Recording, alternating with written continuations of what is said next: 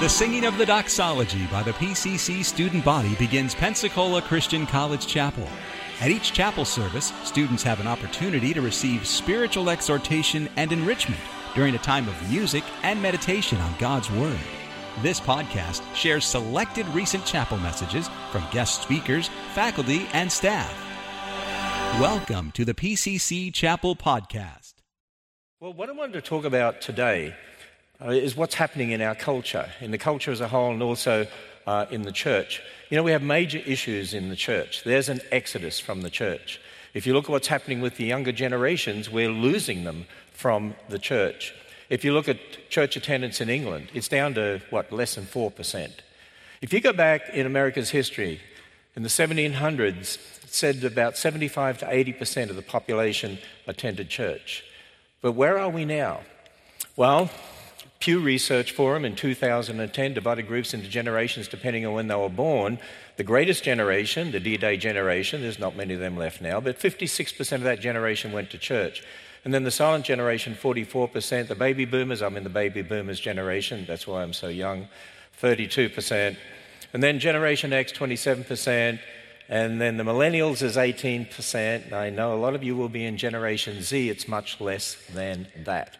And in fact, research last year from GSS Data Explorer, millennials and Generation Z down to less than 9% church attendance. We have a generational loss from the church.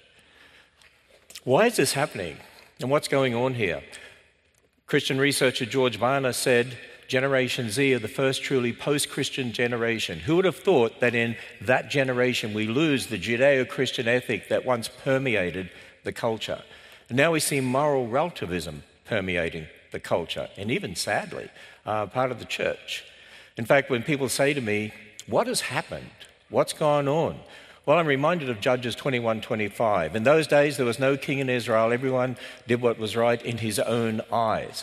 In other words, if there's no absolute authority, who decides right and wrong? Who decides good and bad? Because then it's all just subjective. It's all based on feeling. See, once upon a time in America, so to speak, most people respected the morality that came out of the Bible. But that's no longer the case.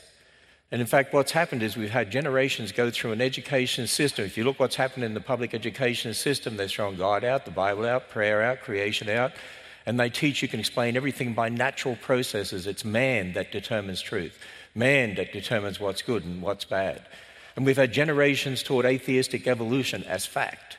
And some of those have gone to our churches, where sadly the majority of our Christian leaders, not all of course, but the majority of Christian college academics, not here of course, there are only a handful of colleges like this that take the same stand that Answers in Genesis does, which we praise the Lord for and are thankful for, and thankful for the graduates. Did I tell you we're hiring to come and work for us? But what has happened is many of those have been told, oh, you can believe in evolution, millions of years. Don't worry about Genesis. It doesn't even matter. Just trust in Jesus, Johnny. But you see, the message of Jesus comes from this book. The message of Christianity is based in real history. And actually, the history at the beginning of the book is foundational to the rest of the book. It's foundational to everything. And so let's understand what has happened and what's going on.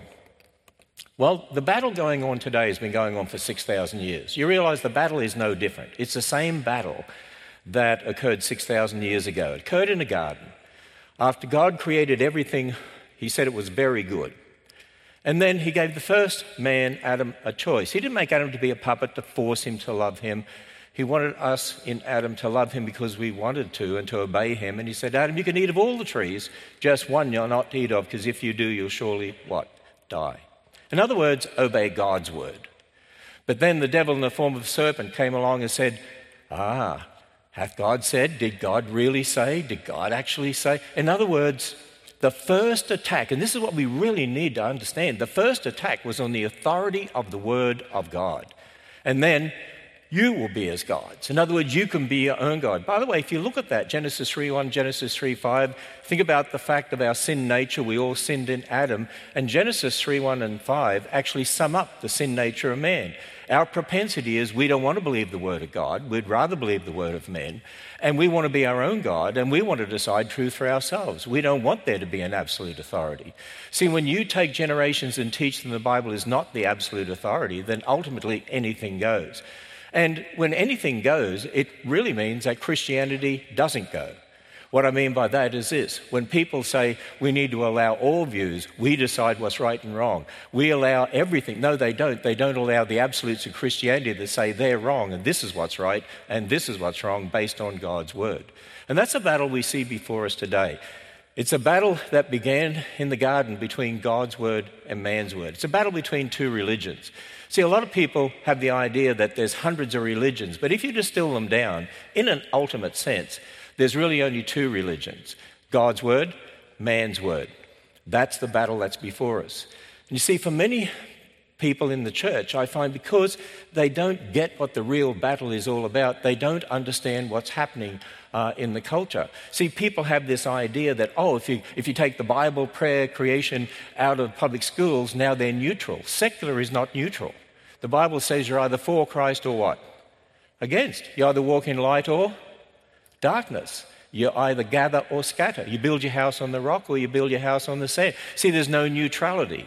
That's what we need to understand. When the Freedom from Religion Foundation, that group of atheist bullies from Wisconsin, because that's how they get their way, being bullies, when they come to an area and say, you can't have crosses or nativity scenes, that's your Christian religion, you need to take them out and make them neutral, and people succumb to that, and they let them be taken out, and now they've allowed the atheists to impose their religion. See, atheists will tell you they don't have a religion. We don't believe in God. We don't have a religion. They have a worldview. They have a way of thinking. Their way of thinking starts from man's word, not God's word. Their religion is an anti-God religion. Everyone has a religion. See, when you start from God's word, you build a whole way of thinking. That's one of the things that we emphasize in our ministry, you all need to understand, is the Bible is not just a guidebook to life. The Bible is not just a book of spiritual things, moral things, and relationships. This is a revelation from God who knows everything there is to know about everything. And He's revealed to us the key information we need to build the right way of thinking so we can understand the world. See, I find a lot of people in the church, they say to me, well, how do you fit death and suffering with a loving God? How do you fit dinosaurs into the Bible? Well, how do you explain the so-called races of people and fit that with the Bible? See, it's the wrong way to think. You don't look at this present world and say, how do we fit that with the Bible? We have a revelation from one who's told us, here's the events of history. Here's the major events, the key events that you need to understand to give you the foundation to understand the world, to have the right worldview, to have the correct way of thinking. Your worldview doesn't come out of the air. You build your worldview according to the foundation you have. And ultimately, there's only two foundations, God's word, man's word. So when you start from God's word, you realize there was no death originally. Death is an enemy, the Bible says, because of our sin. So the death and suffering you see today means you're looking at a fallen world, and unless we start from God's word, we're not going to understand the world around us, what we see. Because we know there was a global flood, we know there'd be billions of dead things buried in rock layers laid down by water all over the earth, which is what you find. Because we start from God's word, we know we're all descendants of Adam and Eve, therefore there's only one race biologically of people. There aren't any different races. And so once you have the right foundation, you have the right worldview.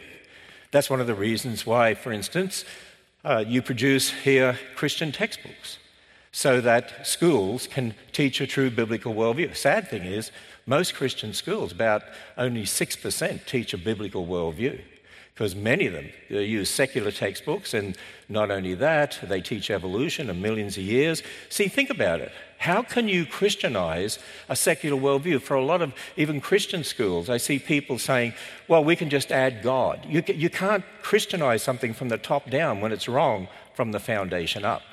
And if we don't understand that our worldview starts with a foundation, then we're not going to understand the conflict in our culture. Because what's happening today when we see non-Christians accusing us of hate speech as Christians, they're saying that you Christians are intolerant. What's really going on? So to give you an idea, I've talked to some of the LGBT people, and they say to me, Oh, you Christians are intolerant. You Christians are filled with hate speech. They say, all we want is freedom for our views. By the way, they don't, and neither do many politicians. They want total compliance and acceptance of their views. That's what you really see. But they say, look, we allow all views. That's all we want. We just want freedom to allow all views. And I say, wait a minute, but you don't allow all views. They say, yes, we do. You're the ones that don't. I said, wait a minute. Do you allow the view based on the Bible that there's only one marriage between a man and a woman, there's only two genders of humans, male and female, and that abortion is killing a human being made in the image of God, therefore it's murder? They say, well, now you're being intolerant. Wait a minute, you're being intolerant of my worldview. They say, but you're being intolerant of our worldview. See the clash? The clash is up here at the worldview level. And we have to come to grips with the fact that the secular worldview now dominates our culture. And because that dominates the culture, people with this worldview will be seen as the enemies, which is why the Bible says you will have persecution. And because many people, even in our churches, don't understand this, haven't been taught by their churches that our thinking starts from God's word, they don't really know what it means to have a true biblical worldview, therefore they don't understand what's happening in the culture. And so I have many people who say to me, well, it's sort of overwhelming. Look at all the problems we have. I mean, how do we deal with the gay marriage problem and the racism problem and the gender problem and the abortion problem? How do we deal with all these problems? Well, that in itself is a problem because they're not different problems. Do you realize they're all the same problem? They're the same problem, the problem being they have the foundation of man's word. They're different symptoms of the problem. Now, once you understand that, then you start to realize, wait a minute, if they're all the same problem, then that means they have the same solution. Of course they have the same solution. And the solution has always been the same. The solution has never changed. What's the solution? For people to put their faith and trust in the Word of God and receive the free gift of salvation and to build their thinking on God's Word, to have a true Christian worldview. I mean, that is the solution. In other words, we should be on about the Word of God and the saving gospel. That's the solution. Now, what can we do? Well, we live in a time when we've had generations indoctrinated against God's word. They've been taught ideas that say you can't even trust the Bible.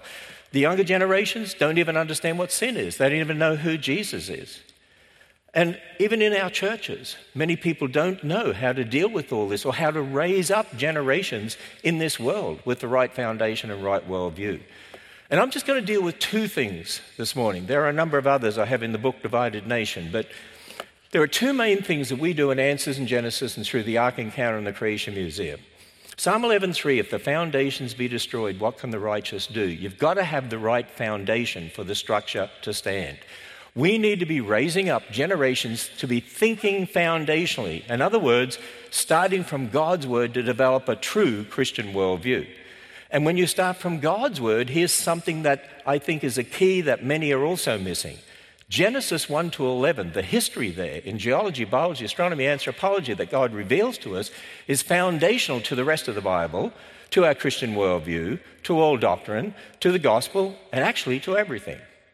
And I'll give you some examples here in a moment. And then 1 Peter 3:15, always be ready to give an answer. The word answer there comes from the Greek word apologia, from which we get a word apologetics, which means to give a logical, reasoned defense of the faith. You know, I found that even in our churches, most of our Sunday school materials are what I call shallow fluff and stuff and teach Bible stories, if you know what I mean. You know, Jonah and the Great Fish, feeding of 5,000, Paul's missionary journey. Don't get me wrong, we need to teach those. But I even object to using the word story today because the word story has changed meaning. The word story used to mean history. Today it means fairy tale.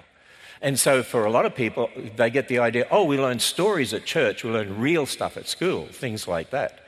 And so we need to be teaching not just what the Bible says, but also preparing people for the world we live in today so that they're ready for those attacks. Because in the New Testament, the Apostle Paul warns us in 2 Corinthians 11:3 that the devil's going to use the same attack on us, which means on our kids, on our congregations, on our Sunday schools, on our Bible study, on our young people. He's going to use the same attack as he did on Eve, and that was to get people to doubt and not believe the Word of God.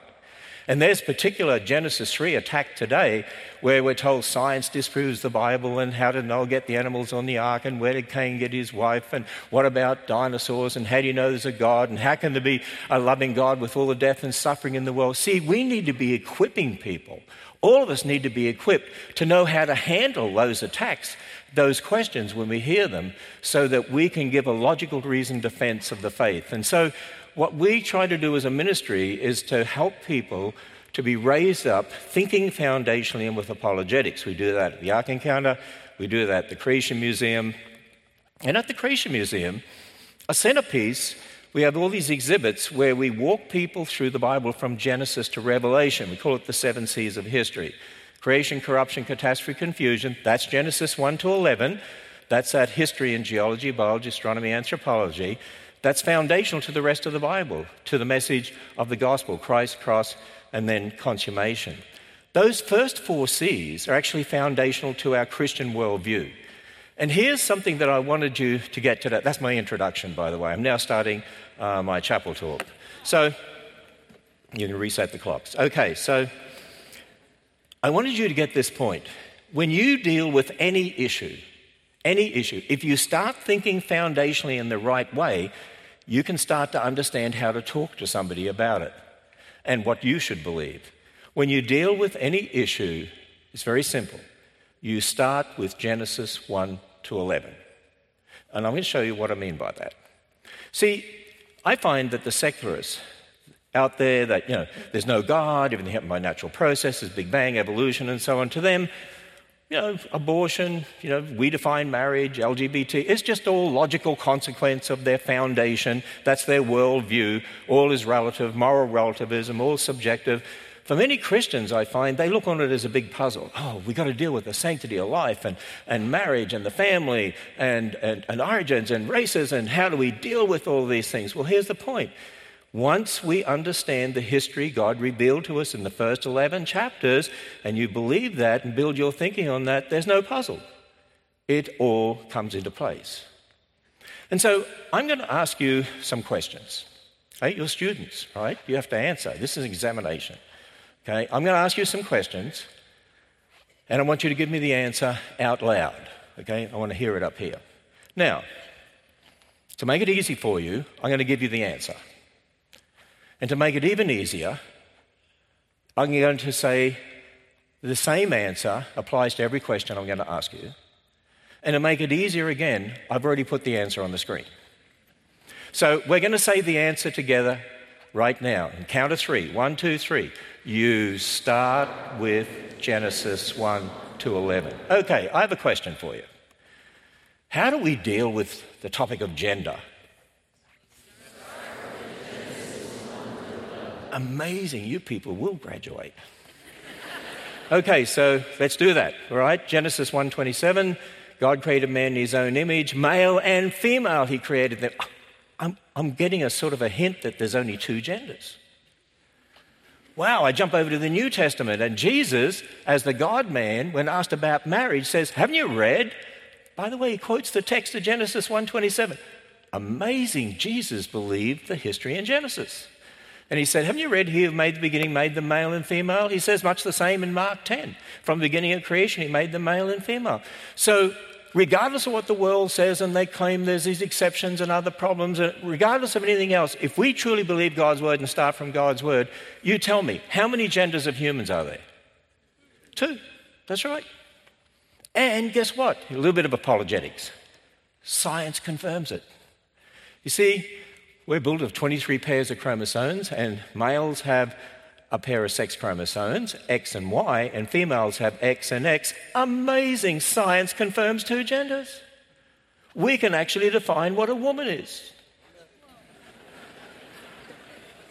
Maybe you should tell some of the politicians that. And by the way, this is, I could spend a lot of time talking about this, but when people come along and say, well, what about some of the exceptions like 2 X's and a Y and 3 X's and some of the other issues and so on? Well, remember something. We live in a fallen world, right? And those so-called exceptions are a fraction of a % overall.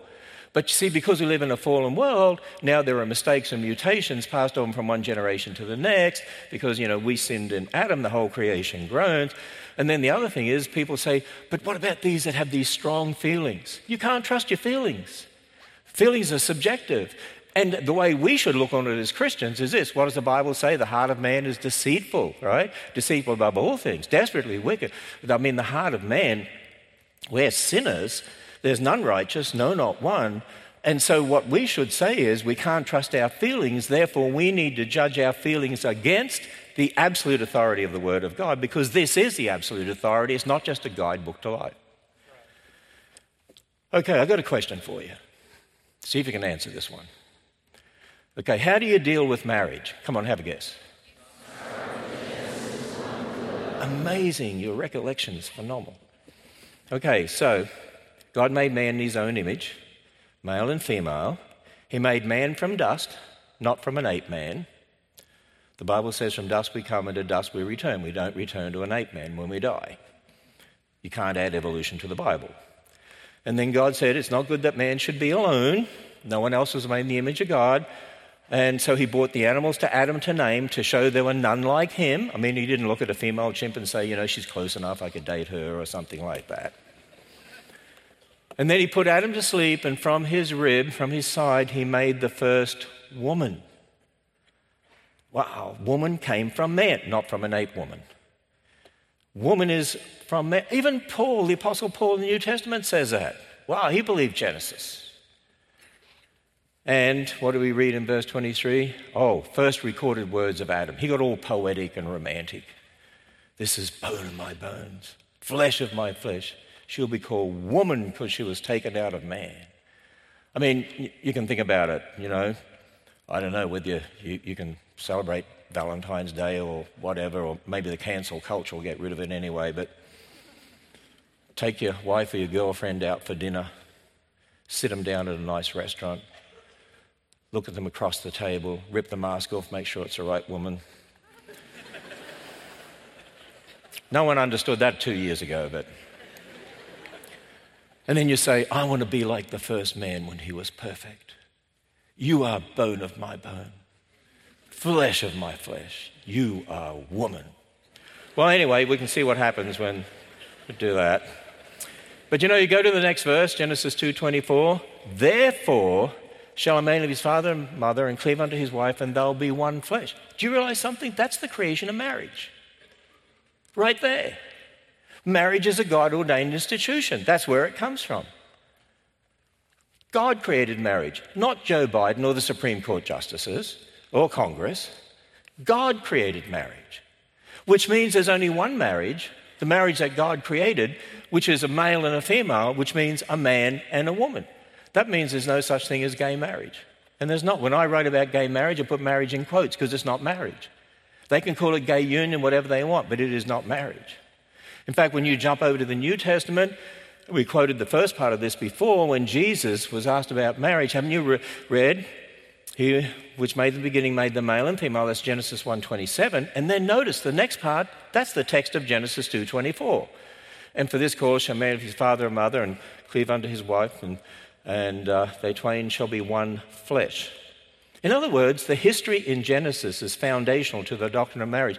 Can you imagine this? That there are whole generations of kids that have gone through our churches, and many of the churches have not taught Genesis 1-11. In fact, I find most churches don't deal with it at all, or it's too controversial, or they say we don't know how to interpret it, or we don't know what to do with evolution millions of years, and the majority have neglected it, and they've told generations, just trust in Jesus. But if you haven't taught them the foundational history in Genesis, how do they know what marriage is? No wonder we're seeing increasing numbers of young people in our churches impacted by the LGBT movement. And here's the thing. When you've taught them you can take man's ideas of millions of years and evolution and go to the Bible and reinterpret it, why shouldn't they take man's view of marriage and do that as well?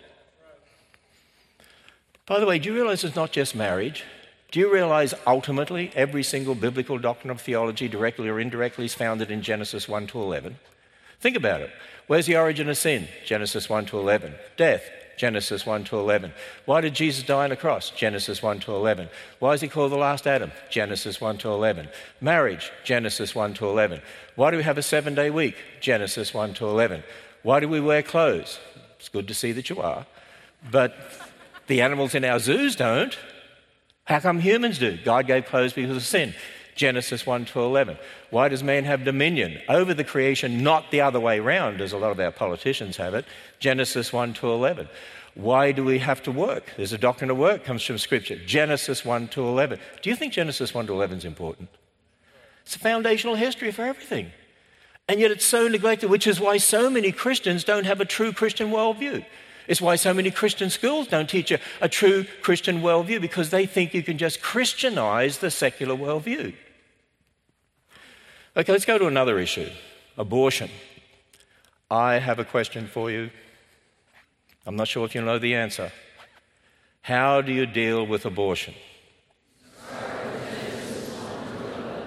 You know, I talked on this topic not that long ago at the Ark Encounter, and I had parents tell me, on the way home, they said, you could tell even our little kids listen to your talk, because on the way home they kept chanting, you start with Genesis 1-11.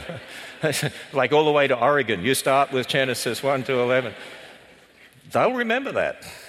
So will you, hopefully.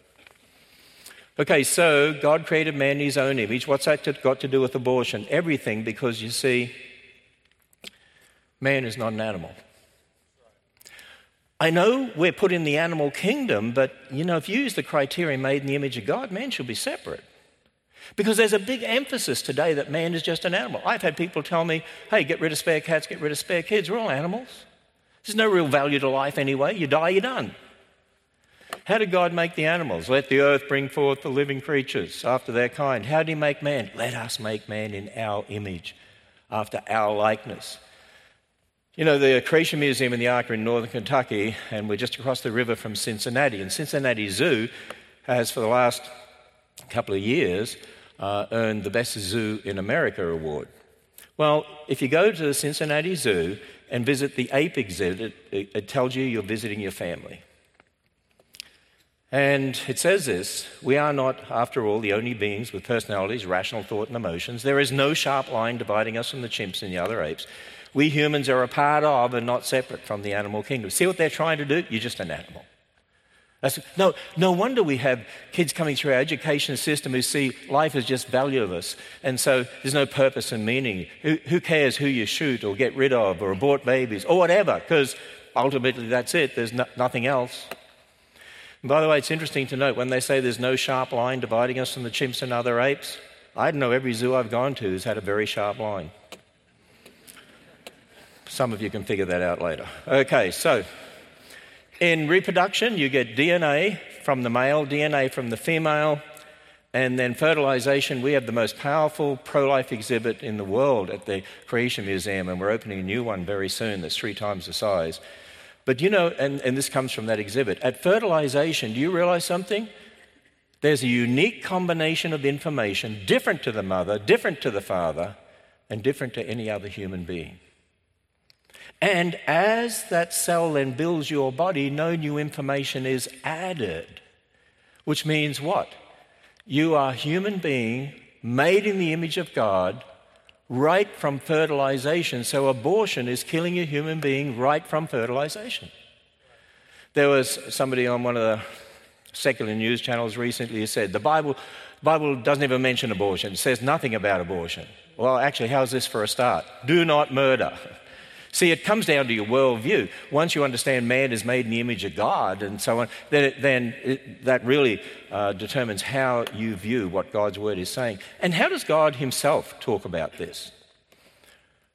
Psalm 139, you covered me in my mother's womb. You knit me together, it means. I'm fearfully and wonderfully made. Your eyes, you saw my substance. When it was still being formed, you saw my substance. In other words, while your body was still being built and wasn't even built, it's still you. Because it's you, right from fertilization. But what is the world telling us? Oh, my body, my rights. In fact, the Vice President of the United States, Kamala Harris, recently tweeted, the right of women to make decisions about their own bodies is not negotiable. The right of women to make decisions about their own bodies is their decision. It is their body. She has no understanding of science. A fertilized egg is not part of a woman's body. For a start, it's got a different combination of information than her body does. And if it's a male, where did the Y chromosome come from? And actually, a fertilized egg is looked on by the woman's body as foreign tissue to reject. God built an anti-rejection mechanism into the uterus. Amazing. And so at the Creation Museum, we make sure we tell people all about this. Okay, real quickly. How do you deal with death, suffering, and disease? What do you think the answer is? See, you people really are learning. That's really great. The origin of death. See that second C, creation, corruption. God made everything very good. Adam, if you disobey, you will die. Adam disobeyed. The origin of sin, the origin of death. Death entered the world. What did God do? He made coats of skins, the origin of clothing, and clothed them. At the Creation Museum, when you see the blood sacrifice, first sacrifice scene, the first blood sacrifice, the covering for their sin, a picture of what was to come in Jesus Christ, the Lamb of God who takes away the sin of the world. Genesis 3:15 is the promise of the Savior. Genesis 3:21 is looking forward to the fact the one who is to be our Savior will die on the cross of Calvary for our sins. Because without the shedding of blood, there's no remission of sins. The life of the flesh is in the blood. Blood represents life, and death is a penalty for sin, so there has to be giving of life to pay the penalty for sin. But it's not possible for the blood of bulls and goats to take away our sin. That's why the Israelites sacrificed animals over and over again. We as Christians don't. You didn't come down here today and slaughter a sheep down here or anything. We don't sacrifice animals today because this was looking forward to the one who would die once and for all. A man brought sin and death into the world. A man would need to pay the penalty for sin and death. We're all descendants of Adam. We're all one race, but we're all sinners. A sinner can't pay the penalty, so God steps into history to be a member of the human family, the one human race, to be the perfect man, the God-man, to die on a cross, be raised from the dead, and offers a free gift of salvation. Wow. And I pray that every one of you has received that free gift of salvation. There is nothing more important in the entire universe. But you know, we have generations of people today who have been taught in our churches, you can believe in millions of years, just add into the Bible. Millions of years came out of atheism of the 1800s, of people who want to explain the fossil record by natural processes. And if you look on the fossil record, there's lots of examples of animals eating each other, bones in their stomachs. Originally, Adam and Eve and the animals were vegetarian. We weren't told we could eat meat until after the flood. God said, originally I gave you all the herbs, the plants to eat. Now I give you all things. He gives us everything now, which is why you can eat a hot dog, because it is everything. Even the origin of a hot dog is in Genesis 1-11. Think about that. If you believe in millions of years as a Christian, we've got a problem in the fossil record. We see evidence of diseases like cancer, arthritis, all sorts of diseases in the bones that supposedly existed millions of years before man, but after God made man, he said everything was very good, which means what? These two things can't be true at the same time, because God's not going to call cancer very good. Death is called an enemy.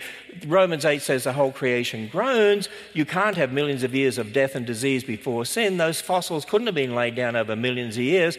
How do you understand fossils? You start from Genesis 1-11. If there was a global flood, you would expect to find billions of dead things buried in rock layers laid down by water all over the earth, and you do. How do you deal with racism? What's the answer? You start with Genesis 1-11. The event of the Tower of Babel, confusion, is a very important event. See, the Bible's history. God made Adam and Eve. They had sons and daughters. Only 8 people got on that ship, came off that ship, increased in number, and went through an event called the Tower of Babel.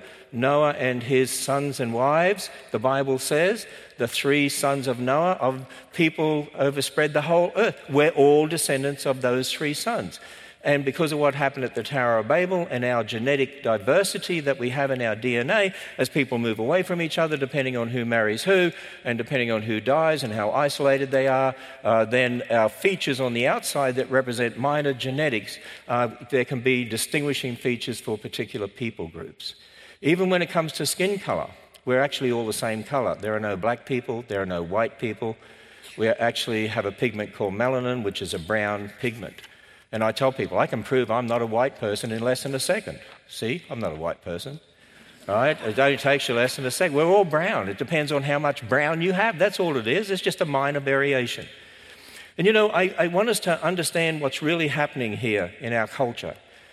You see, What's going on is this. When you start from God's word, one race, man's word, lower races, higher races, primitive races. I mean, that's what Darwin taught.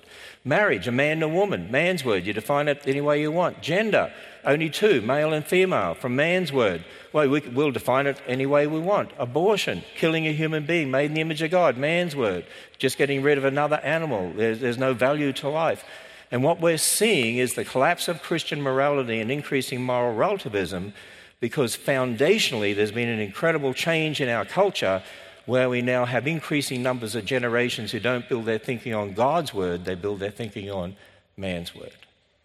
And that's the battle, a worldview battle that really is a foundational battle.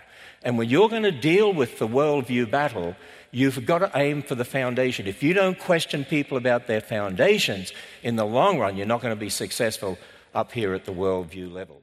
You've been listening to a message from Pensacola Christian College Chapel. You're welcome to pass this sermon along to others. Please don't charge for it or alter it without written permission from Pensacola Christian College. For additional information about PCC, visit us online at pcci.edu. Pensacola Christian College, empowering Christian leaders to influence the world for Christ.